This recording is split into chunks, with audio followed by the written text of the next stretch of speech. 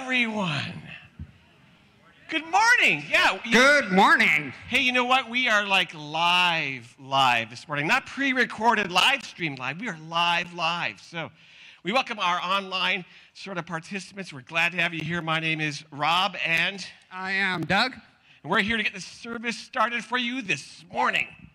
If this is your first time here, either in person or online, we'd love to get to know you a little bit better.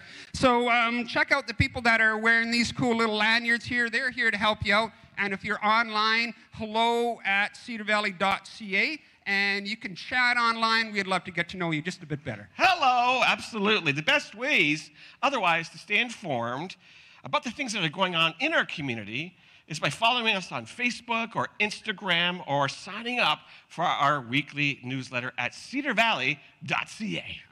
Indeed. One of the great things about being a part of a gathering, a church, is our opportunity to give of our time, of our talents, but also of the money that God has blessed us with.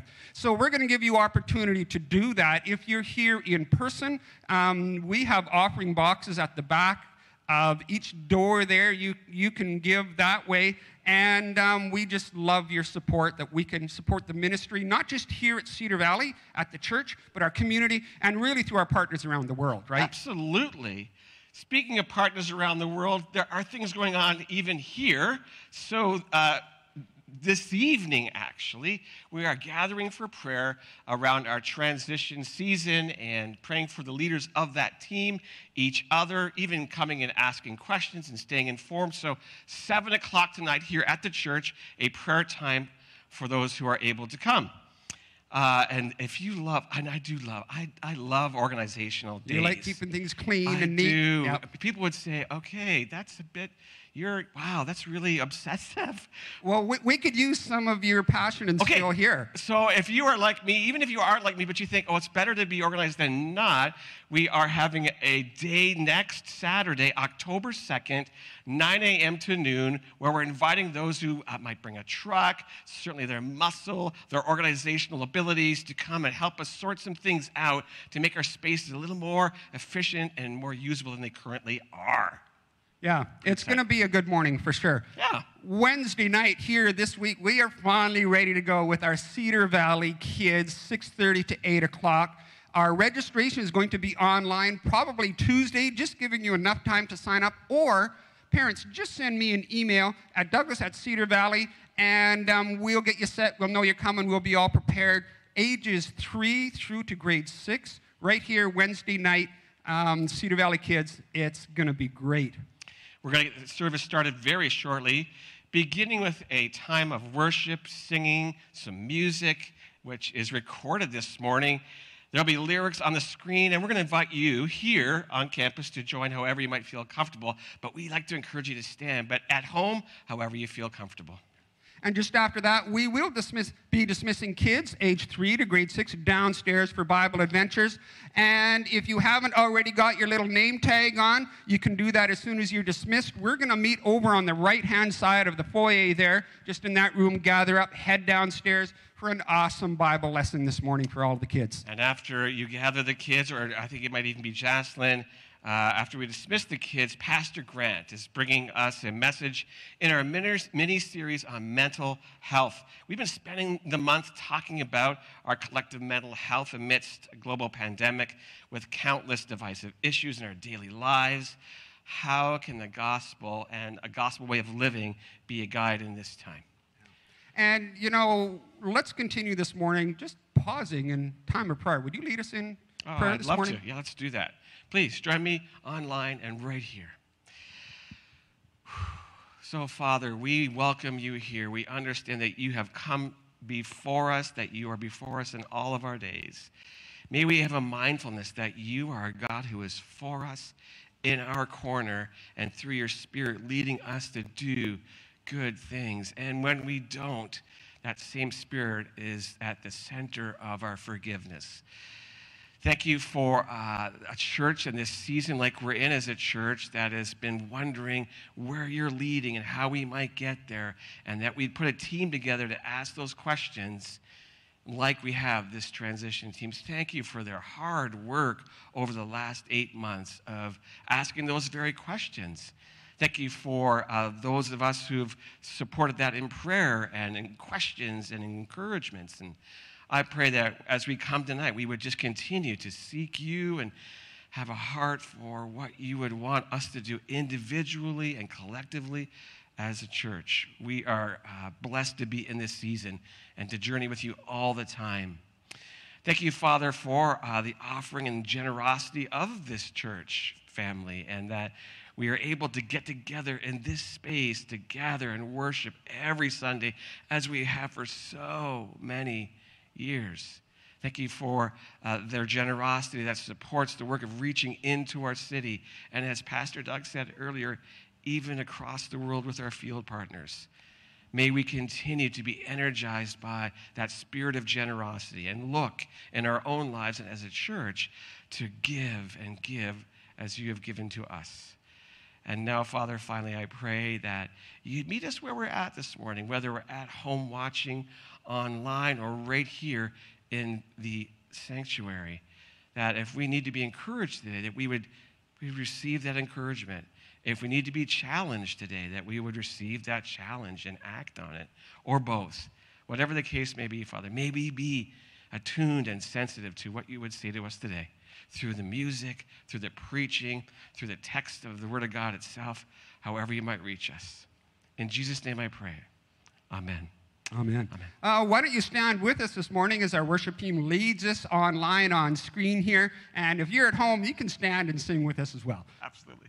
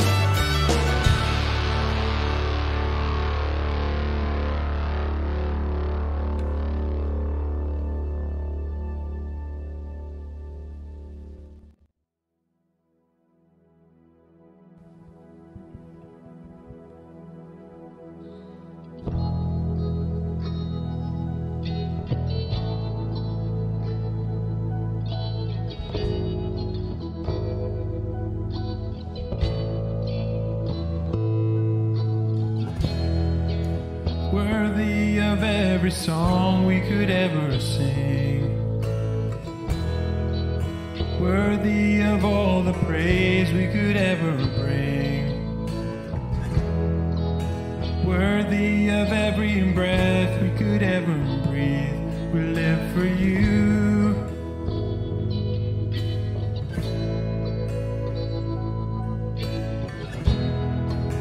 Worthy of every song we could ever sing. Worthy of all the praise we could ever bring. Worthy of every breath we could ever breathe. We live for you. Oh, we live for you. And holy, there is no one like you. There is none beside you. Open up my eyes in wonder and show me who you are and fill me with your heart and lead me in your love to those around me.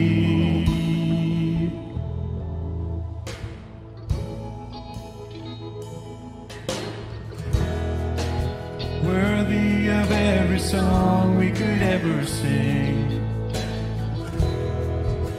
Worthy of all the praise we could ever bring. Worthy of every breath we could ever breathe. We live for you. Oh, we live for you. Jesus, the name above every other name. Jesus, the only one who could ever save. Worthy of every breath we could ever breathe. We live for you. Oh, we live for you. And holy, there is no one like you. There is none beside you. Open up my eyes in wonder and show me who you are and fill me with your heart and lead me in your love to those around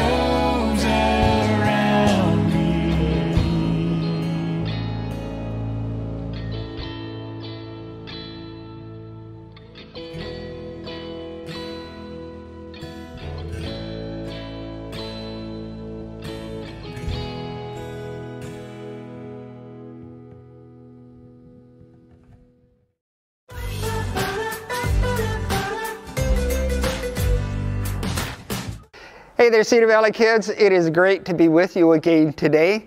And if you look closely down at the table here, I've got a bunch of different stuff. What do we got here to start off? We've got some toothpaste, some wax paper, which is good to wrap stuff up, usually food. Oh, what's this little thing here? Lipstick. How's that there? And some hand soap, a book of matches. Now, you probably don't use these very much, but you just strike them on the side. Whew. How cool is that? A diaper and corn. This is a little cob of corn from our garden. It's kind of a leftover little guy, but it's still good, corn. Now, here's my question to you. All different, but do you think you know what all of these have in common? There's an ingredient in every one of these items that is the same. So while they're different, they're all the same in one way. So I'm going to give you a little bit of time to guess. Now, if you're online, type away, let us know. If you're here this morning in church, think about it. Put your hand up, call it out. What do you think that all of these different items, what do you think the ingredient that is the same? I'll give you a minute or two to think about it, to type it in, raise your hand. Let me know if you're here with us this morning. Wow, any guesses? Okay, well, give up. I know, it's a tricky one.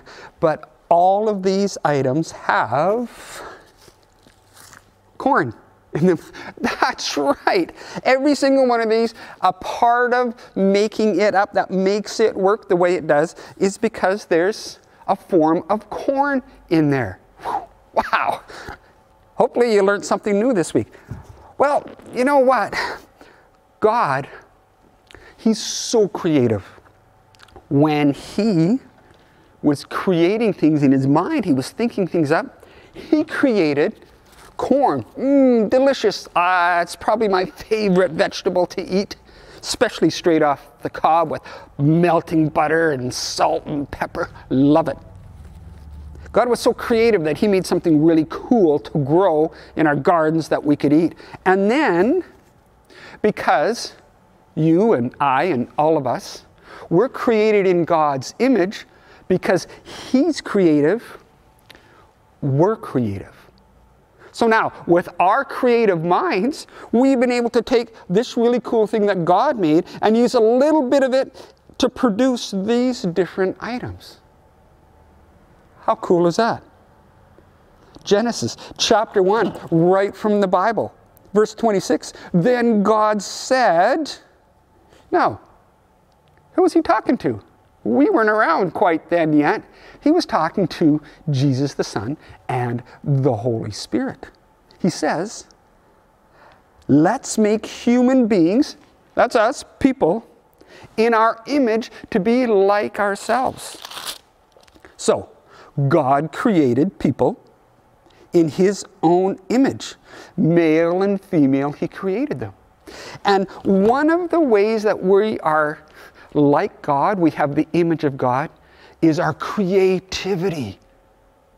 That shows us that we were made in the image of God. Now, you can be creative in so many different ways about things that you make or that you do or the ways that you think. And one of the really cool things we can do is we can be creative about ideas on helping others or doing things that show them how wonderful God is. Like maybe through art or through music or building things or helping people. Wow, that's so cool. So, remember, God is creative. We're made in the image of God. So we're creative to help people see how incredible God is. All right, thanks for listening so well. Oh, right. If you happen to guess what these had in the same, I'm going to give you a box of Smarties. So let me know online, and you can share these with your friends. Smarties because, well, you're so smart. And if you're here, I'll give you one as well if you're here in the church. Also, don't forget, Wednesday night, 6:30, here at the church downstairs. Cedar Valley Kids starts. Send me a note on email. Registration is going to be up this week. Sign up. We'll see you then.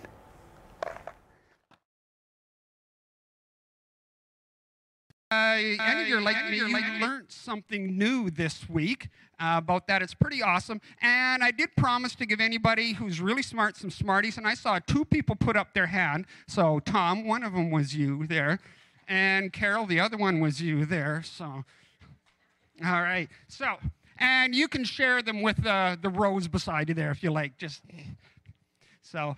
Anyways, in just a moment, we are going to head off. Cedar Valley Kids, age 3 to grade 6. We're going to meet in the side room off the foyer, just to the right, my right there, and then we're going to head downstairs.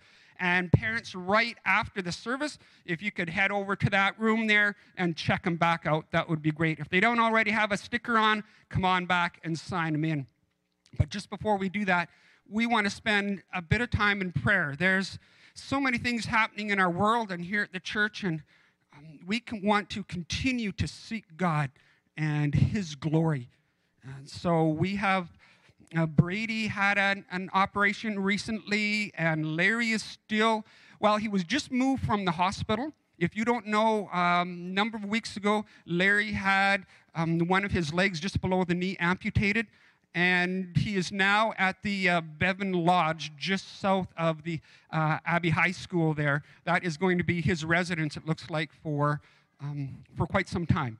So you can go visit. There aren't many restrictions there. You just have to sign in, and you can go spend some time with Larry. And there's others in our congregation who need the presence of God through our prayers, and also maybe need our presence as well, as we can spend time with them, encouraging them and being encouraged by them as well. Let's pray. And God, we thank you again for this time to gather together, that we can be made aware, even through the simple things of life, just how amazing you are. God, your creativity, the wonder of you never ceases really to amaze us. Thank you for who you are and how we too can be images of you through what we do. God, thank you so much. Thank you for this gathering. God, thank you for the church here, right here, in this side of the building and across the courtyard, our sister church that is gathering as well. God, many little small kind of pockets of the church at home here as well, gathering and listening and worshiping and praying together. Thank you for the church. God, and so we pray for Brady and for Larry, God, that your hand of healing would continue to work within their lives. And God, to our neighbors and family members and friends, co-workers, God, we ask for a special touch of your grace in their lives. And as you give us opportunity, that we would be able to be a presence representing you in their lives as well, of encouragement, of help when they need it.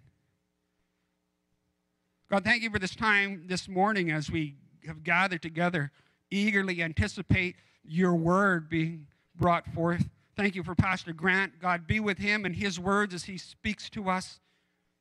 God, may the love and the wonder of who you are flow through him to us this morning. God, also, for all the Cedar Valley kids that will be heading downstairs, God, be with Jocelyn as she teaches and leads them also, God, closer to you and how amazing you are. Thank you for this time. Continue with us, we pray, in your precious Son, Jesus' name. Amen. So, Cedar Valley kids, age 3 to grade 6, let's meet off the back of the foyer there, and we're going to head downstairs for Bible Adventures.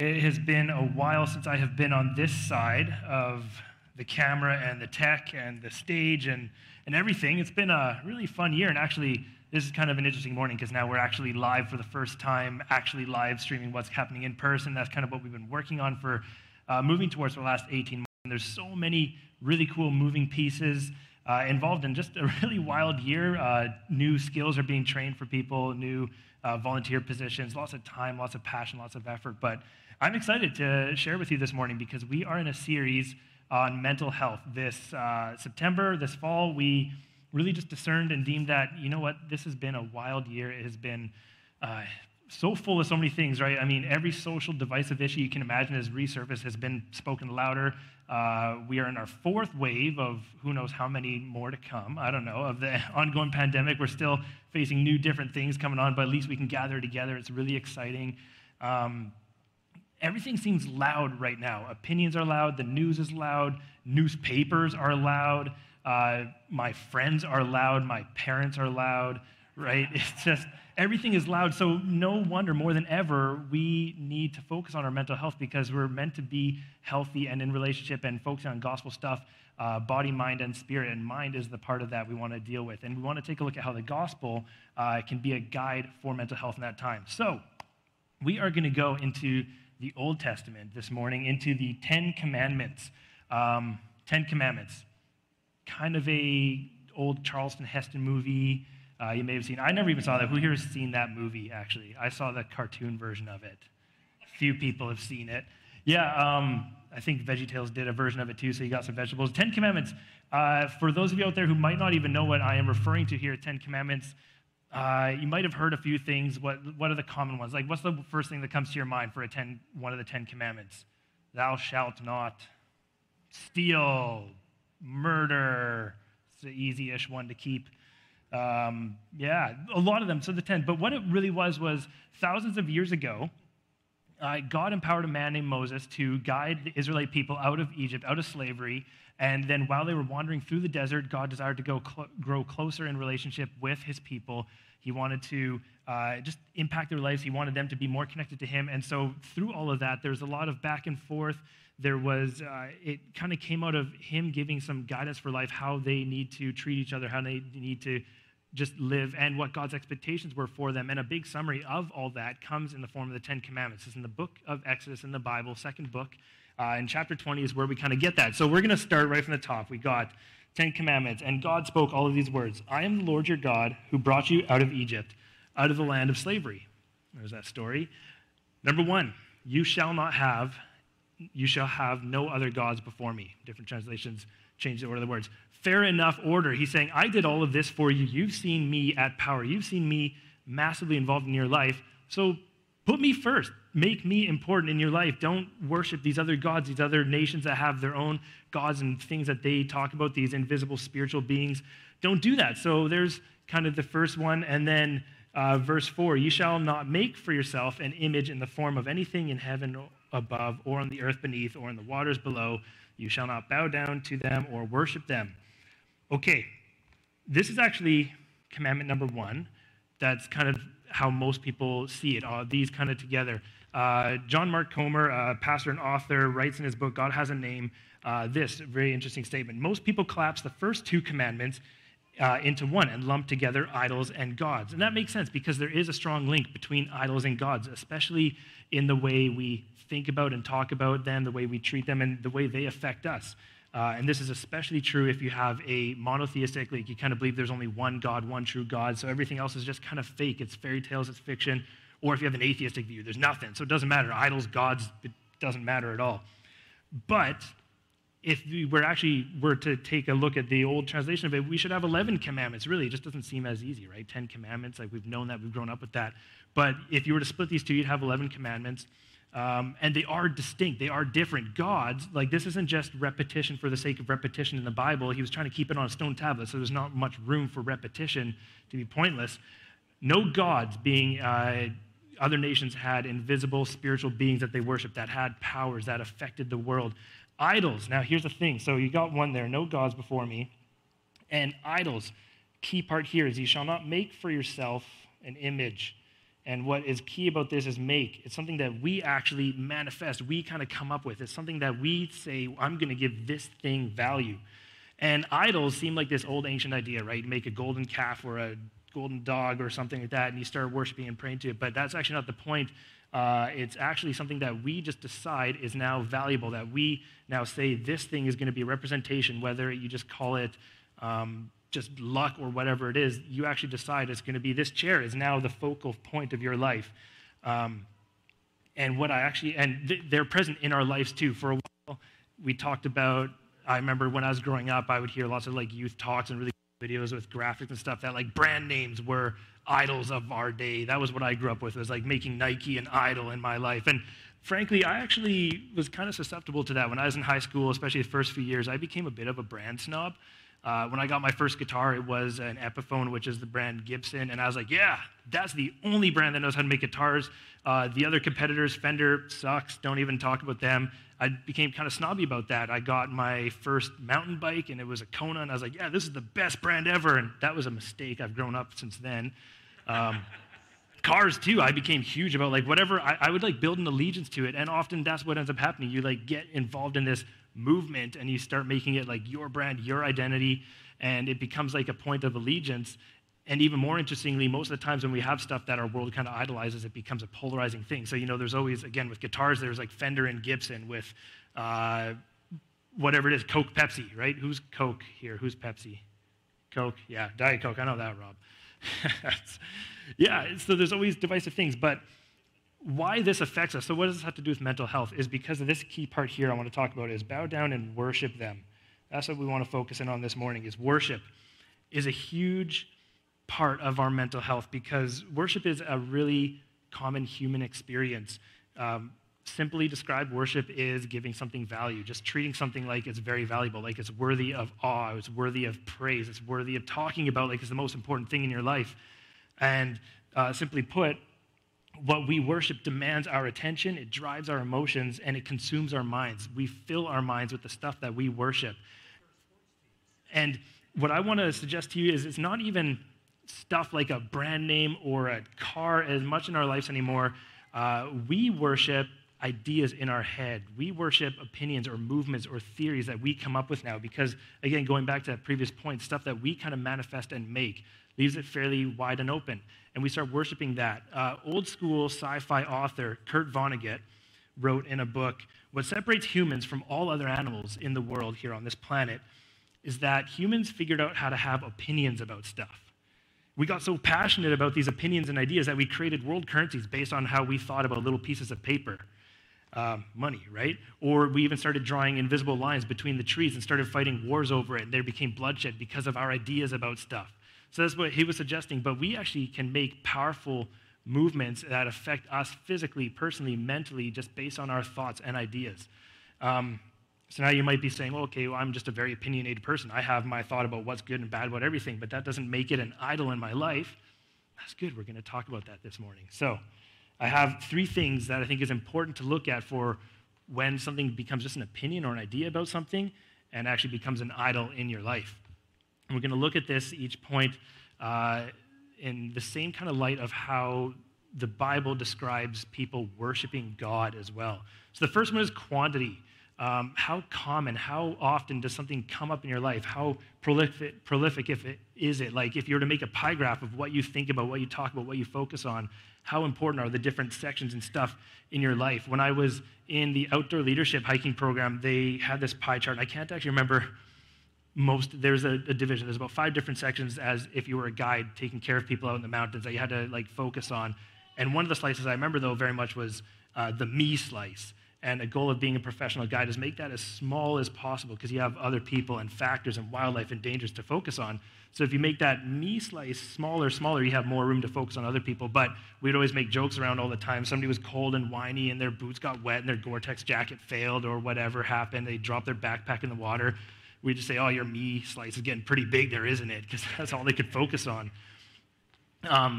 The old adage used to be you could tell what is important to somebody by taking a look at their credit card statement, their bank statement, because that's what they're spending their money on, that's what they're spending their time in. Is it just lots of drinks, recreation? Is it going out to movies all the time? Are they saving money for something? Are they investing somewhere? Are they supporting causes? That's a good way to kind of see it. But I actually think we have a different measure now these days of what is important, what's common in our lives. And that's social media feeds. And mostly because we have these massive companies out there that are, I mean, you've probably heard the things, but they're literally listening to us. They're listening to me right now. We're streaming. They know all the words I'm saying. They actually translate it into different languages, which is kind of a really cool feature. Lots of good stuff. But because of that, every single phone and device and the Alexa in your home, stuff like that, they're literally listening to what you're talking about, what you're asking about. And you can see that information. I won't go into it here, but it's kind of neat. You can see what they've compiled of you, and they give you what they call like a commerce profile of how they're going to market to you because they know what's important to you. And it's a pretty sobering reality when you take a look at that because they're like, you search this up all the time. You spend way more time looking at these pictures than these pictures. Google knows that. You say these things into your phone. You type these kind of stuff. Your apps are focused on this. So you actually have this whole thing, this whole feed that now gives you exactly what you think is important.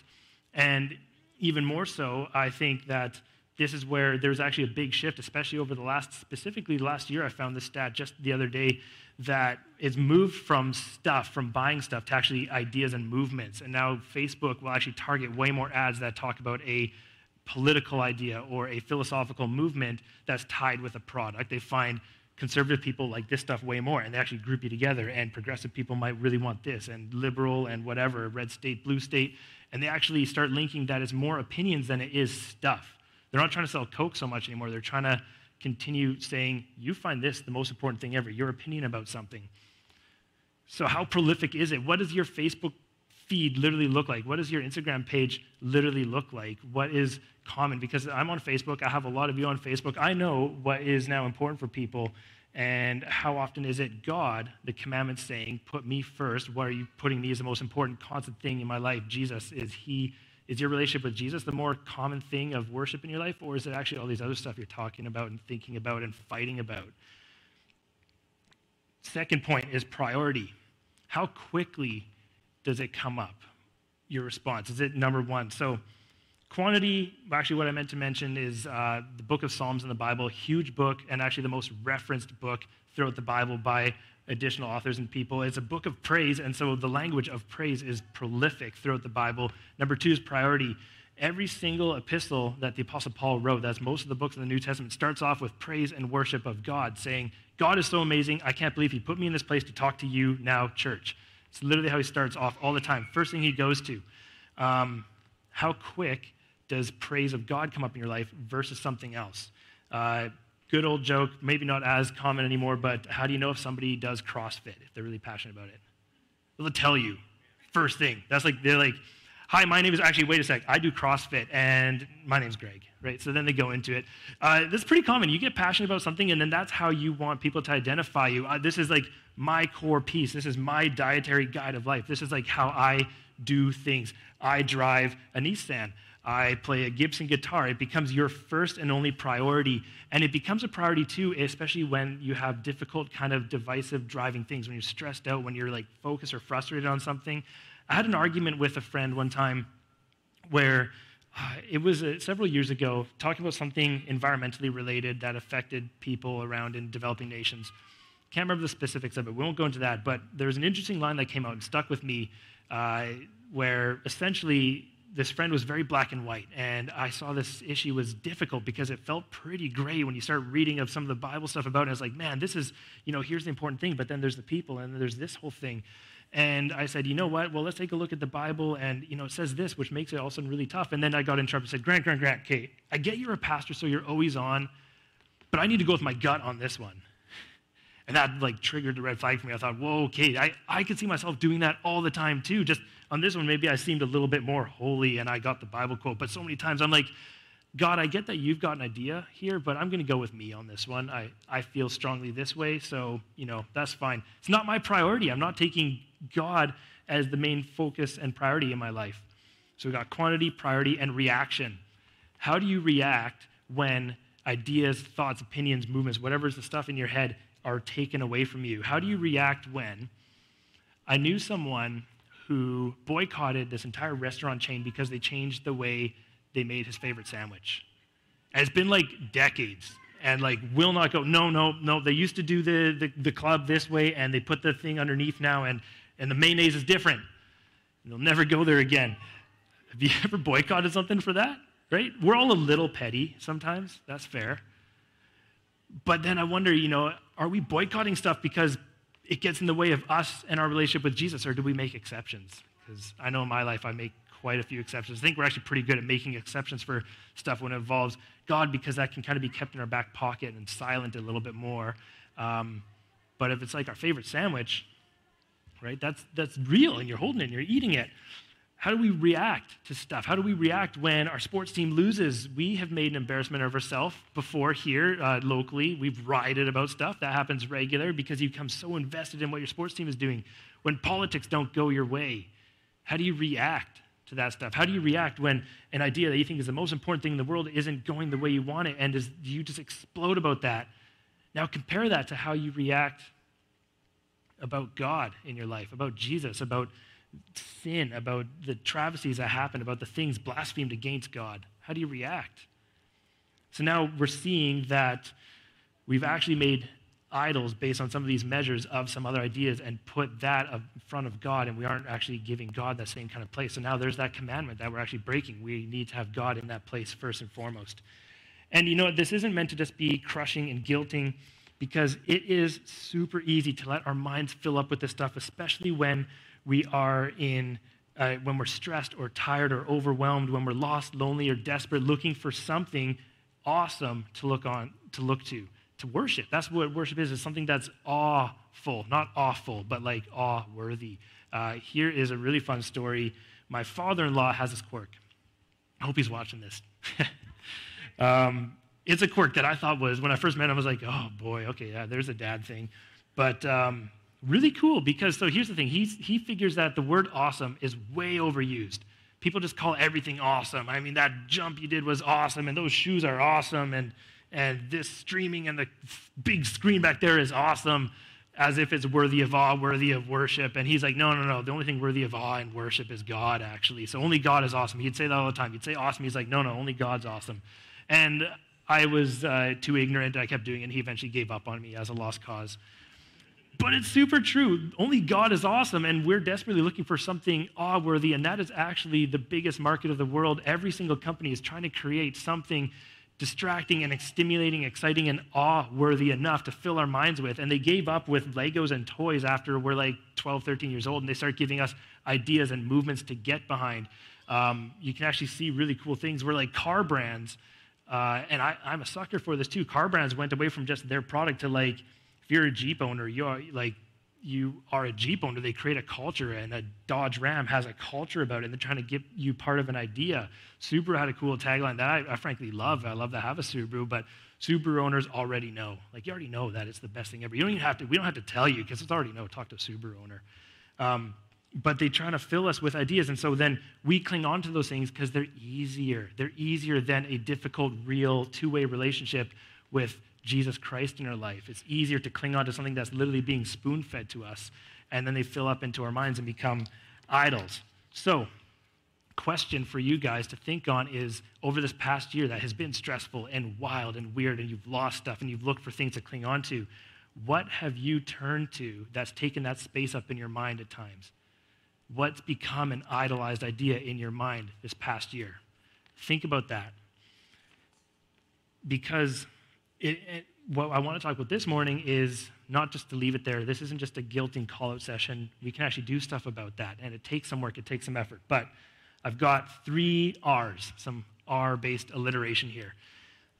You can't just change your mind and stop thinking about something, because there is spiritual realities at work here. There is the devil who is loving the fact that we're filling our minds with anything but God, and he is working as hard as he can to keep that going. So it actually is going to take effortful work, a fight against that, to focus our minds back on God, to remove these other things. So the first one is remove. Not remove the stuff out of your life. Actually, remove yourself from the fuel for those idols in your life. If you have conversations with people that are just driving you up and getting you stoked, and masks this, and the government that, and the vaccines this, remove yourself out of that moment, because it's fueling this idea that is becoming your identity, becoming your peace, becoming the thing you worship in your life. Move yourself out of it, and the reason why that is important is because that stuff is never going to go away. Sinful focus, like big distracting idols, are never going to go away. They're always around. Actually, uproot yourself, take yourself out of it, temporarily, though. We're going to talk about that in a little bit. But you actually have to get yourself out of it. And a nice thing with, especially when we get a stay-at-home order, it's not actually that physical. It's something like turning off the TV or turning off the social media feed, putting your Facebook page on a suspension for a little bit, and start scheduling this stuff. I get that cold turkey is pretty difficult, so start scheduling things like, you know what, 7 o'clock news, going to watch the news from 7 to 8 and nowhere else. If somebody sends me a text, I'm like, you got to see that. Nope, I'll wait until 7, or I missed it. Like, that's fine, I'll check it the next day.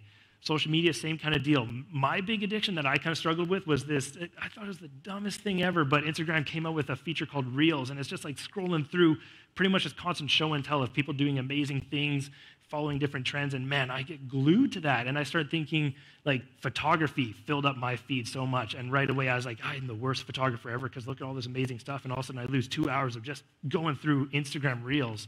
And I had to start literally scheduling myself that kind of time. And what is amazing is even the big companies know these dangers. This isn't just actually, it's rooted in biblical ideas. These 10 commandments aren't just arbitrary rules. God actually wants what's good for us. It's rooted in our DNA of knowing the truth as well. And so even Apple and Google and Android, all the different things, actually have built into all of your phones, all of your devices, screen timers and app timers that you can turn on and you can set. And it'll pop up and say, hey, you've spent this much time here.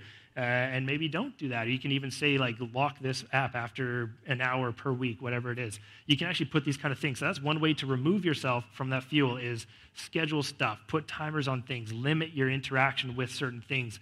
If it's people as well, and they're really important people, we don't want to actually just completely remove ourselves and hermit ourselves. Schedule it too. Say like, hey, you know what? Or in a controlled environment, like let's go out somewhere public, let's have a coffee like once a week maybe, right? I can't do this daily. I can't just keep getting fed by this stuff. Schedule it. But then the next part, and this is where we start doing some of the rebuild, is refuel. Fill your mind with something better. You can't just leave it void and empty. You have to fill it with something better. Humans by nature have addictive tendencies, and it's really difficult to leave an addiction without replacing it with something else. And that's why often, I mean, if you're a smoker, you get nicotine patches, so you can kind of get that next thing, that next, whether it's chemical, whether it's mental, whatever it is. We're good at different fixations and just replacing it with something that's a little bit better, that's a little bit healthier, that's a little bit less damaging to ourselves or people around us. And that happens with ideas too. You can't just stop thinking about something and now it's fine, you have this empty void. It'll get filled really quickly, and if you don't fill it with something better, Colossians 3:2, set your mind on things above, heavenly things, on God. Literally crack open the Bible, start reading it, go through the Psalms, some actual examples of praise and worship of God, how he is, how you struggle with him when he doesn't follow through with the things that you really want and you get those emotions out. But fill your mind with heavenly things, things from above. Refuel. And last, repurpose. I don't want this to be a sense of, it can be really easy, and there's different movements throughout history that have done this over and over again to just kind of shun everything bad and remove yourself from everything bad, and then eventually just the old Mennonite style and get into the barn and don't go into the outside world because it's evil. You actually have to engage in the world around you. You have to engage in the work you're doing. It might be that you've been part of a work crew that's actually fueled some of the negative ideas. You might have been part of a club or whatever. You're on whatever the different work is. I didn't write down enough examples here on the notes. But you can't just remove yourself from everything and hide and hermit yourself. You need to enter back into that with a different focus. And it's not likely, like we rarely go into stuff with the intention of finding idols to consume our minds. They sneak in place. So actually what it is going to go back into our relationships, back into the family members' relationships that were maybe driving us into these kind of idol-focused ideas, going back into the workplace, going back into different groups or clubs and stuff like that, with Jesus as the center and as a purpose, with the gospel as a center and purpose, because we also need to be a light in the world. And that's what it's actually going to take. You have to replace Jesus. You have to replace the idols with Jesus. And then we actually start fulfilling that commandment from the start. So it takes motivation. It also takes invitation. And this is where there's something really exciting about what Jesus offers us, is he is actually making the first move over and over and over again. Throughout the Gospels, read them. Every single interaction Jesus has with the disciples, he reaches out first. He makes the first call. When Peter loses faith, stumbles, and starts sinking in the water, Jesus reaches out his hand. there's a tax collector who just wants to get to know Jesus, and he's not able to, and he's kind of shunned by the culture. And Jesus says, like, hey, Zacchaeus, come on, man, like, come on down. He reaches out and makes the first move. So we have that first move invitation. We just have to respond to it. The whole idea of Jesus coming and being our Savior came out of God making the first move into our lives, because we couldn't do it on our own without that first move. It's the same way he called Moses to go first. God really offers us a Savior, and we can actually act on that. So it sounds simple in Sunday school that Jesus is the answer, but it actually is when the commandment says, only worship me, only focus on me, make your priority, make the quantity of what's going on in your mind and your life focused on me and on my guidance for you, on my kingdom. So the answer actually does become Jesus. I want to give a very real solution or example here too, which is exciting. There are also programs that do this because it takes ongoing work, and it's not going to happen just like that. You can't decide to change your mind. It actually takes regular routine. Starting up in a couple weeks here, we are hosting here at the church a program called Freedom Session, and it's focused exactly on this, how to remove pains from your life, things that have clung on through past trauma, through past incidents, things that you've just created as massive barriers and walls in your life you can't move past, and they've become literally idols in our life, and how to let Jesus come in and redeem that and change you. It happens at a number of different churches all throughout the valley. We're doing one here. It's a small kind of program, but if that doesn't work for you too, I really encourage you, if you've got stuff that like, I cannot move past this. I've tried, Grant, I get it. You're saying all this stuff and it makes sense. I'm sitting there nodding, but I cannot move past it. It takes some help. It takes support, and that's exactly what this program, Freedom Session, does for you. And we have a little video here that we're just going to play in a moment, and then we'll wrap up with some prayer and some dialogue, just kind of bringing this into our week and our daily life and going out from here too. Pastor Rob and I will chat about it, but just take a listen to a couple of these stories about why people jumped into Freedom Sessions, how it kind of changed them. I think there's a little tiny piece in there of what the program kind of even really looks like, just as an invitation, but there's a very real, tangible way to kind of act on this, to pursue better mental health, to bring the gospel into your life, to kind of replace these things that are just driving us down.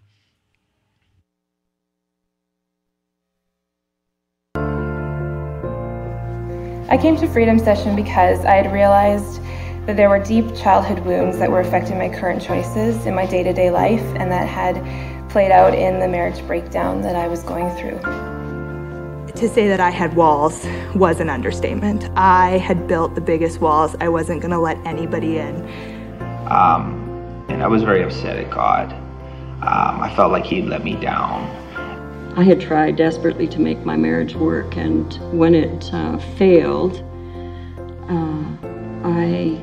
I was angry at God, and so I did things that were unforgivable to me. Different ways that kind of society told me how to deal with it, and I couldn't anymore. So I turned to church, and the first church service I ever went to, my church, Village Church, introduced Freedom Session. So I just totally felt called to sign up, and that's how I arrived at Freedom Session. Yeah, I came to Freedom Session. I'd heard a lot about it. A lot of my friends have been going over the years. I originally came to Freedom Session when I was 19, and I was a pretty new Christian. I had just accepted Jesus into my heart about a year before, and in my high school years I struggled quite a bit with like drugs and alcohol and purity and things like that. And so now all of a sudden I was a Christian, and I kind of knew the rules, and so I knew that I wasn't supposed to be drinking and doing drugs anymore. And so trying to do life sober, a lot of stuff in my heart came up from my childhood and things like that. We had tried for years to have a second child, and in the midst of that process, I'd had a miscarriage, and it was devastating to say the least. That alone threw me into a pretty dark time of depression. The issues I was dealing with were most dominantly was sex and girls. Last year, things in my life just started to fall apart, just come undone. I thought I was losing my mind, and then one week in church, an announcement was made that Freedom Session was coming. I was at my lowest point. I was on a number of prescription medications for depression and anxiety, mood stabilizers, you name it, I was on it. Through that time, I really struggled to connect with my husband, and there was so much angst and pain that it just caused us to really fight, and just brought us to a really, really low point in our relationship.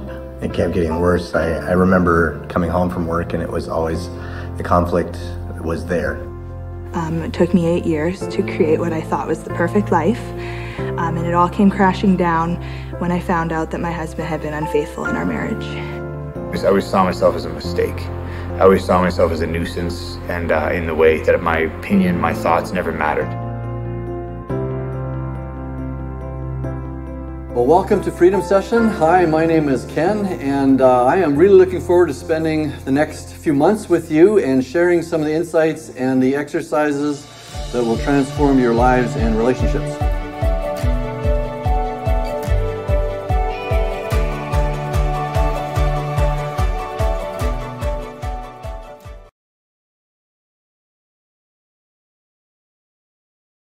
Our Freedom Sessions, Amanda, you want to wave your hand over there, Amanda? She is the person to talk to about what we're doing here.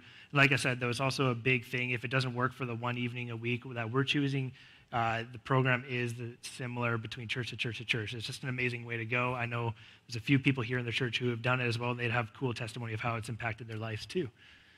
So, yeah. So if that's something that you're interested in, please explore that. I couldn't help but think, thanks for that teaching this morning, detailed and helpful for me, that when I take my eyes off of Jesus, off of my relationship with him, that is more or less when I find myself in trouble. Is that true for you maybe as well? Like as simple as Jesus is the answer is, it still is the answer, as you said at the very end. Yeah. And what's very cool about that is when I do take it off, my attention, my eyes, my focus, my value, my worship, it's not like God says, oh, you dum-dum. He doesn't do that. We do not worship a condemning God. We worship a God who says, oh, I see. You've chosen that again.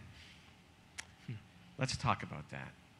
It's the Holy Spirit in us saying, oh, yeah, you could choose better, and we're in good terms because I've already forgiven you of these things. And then when we choose, and you know this, when we have our eyes focused on him and our values there, and we are worshiping him instead of all the other things we place in, like we'll name a couple shortly here, our lives just tend to go better, don't they? Don't they, right?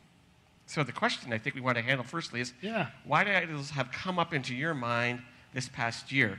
Things that we've made idols by the amount of time we think about it, the priority give with them, the quantity, all that stuff, Yeah. Well, I know specifically for me, just as an example, and it might be relatable, like the church has been, in amidst this pandemic, it's been, there's been every opinion and idea and decision made ever on every piece of the board, and then the news loves saying this and that, and it became for me a huge point of like one church would do this, and then the news would talk all about it, and then another church would do this, and the news would talk about it, and it became so frustrating to me. And I started getting really prideful and really like, well, my church is this, and that church sucks, and they don't know how to. And I just talked about that. It was like the only conversation I was having every single time, and it became like I'd talk with somebody else, and like, oh, hey, how's it going? Oh, church is really tough right now because this church just did, and it was crazy. Like, so that became the most common thing that was happening in my mind, and it polluted it. And we've talked about this before. So what can happen with your mental health is it goes peaks and troughs. It's like, as your mind shifts around what you're thinking and what you're talking about, it does that. When we talked about this previously, the idol that popped into my mind right away was my discretionary time. Through a year and a half of having time to myself, when I wanted it, how I wanted it, that was a big deal. So now being asked to meet with people, go out, do these things, can you be involved in that? How do you want to participate in this? There's a fundraiser here, can you do that? It's like, oh, no, I don't want to. I've made an idol out of that time that I had a little bit, I think. Yeah. Do you think that's true? Do you think that's fair? Totally. I remember when we were starting to talk about going back to Sunday mornings in service or in-person services on campus here, I thought, I've had Sundays off for a few months for the first time in my life of like the last decade. And it was really nice. It was really nice sleeping in. Yeah, it's been 27 years for me, so I get it, and more for others. But so question 2 then, if those are the idols that you and I might represent as maybe some of us struggling with them beyond what you've already said in your teaching. Yeah, what's the first step you could take, like immediately? If you can identify based on those 3 things, quantity, priority, reaction, how you're doing that stuff, what can you do immediately to just start, like you're not going to get to 100% completion, but like what can you right away do? Well, I love the 3 R's, by the way, the remove, refuel, repurpose. So as I think on those, for me, it is to repurpose my time, right? Repurpose that discretionary time. That, I mean, we can say we all intuitively know it's not healthy to isolate, but boy, it feels good, right? I'm going to binge watch this, or I'm going to read that book, or I'm just going to close it and shut down and shut off. It's so easy to go there, particularly in a cultural moment where our PHO is saying, you should stay home, right?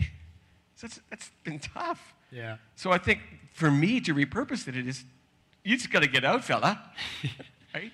Yeah. And be active in other people's sort of lives and caring for them. I love the me wedge, because I think I could stay there, and that's what I'm talking about. Yeah. And we have a therapeutic culture that says, well, you got to take care of yourself first before you can take care of everybody else. And you're like, oh, I'm so taking care of myself. Right?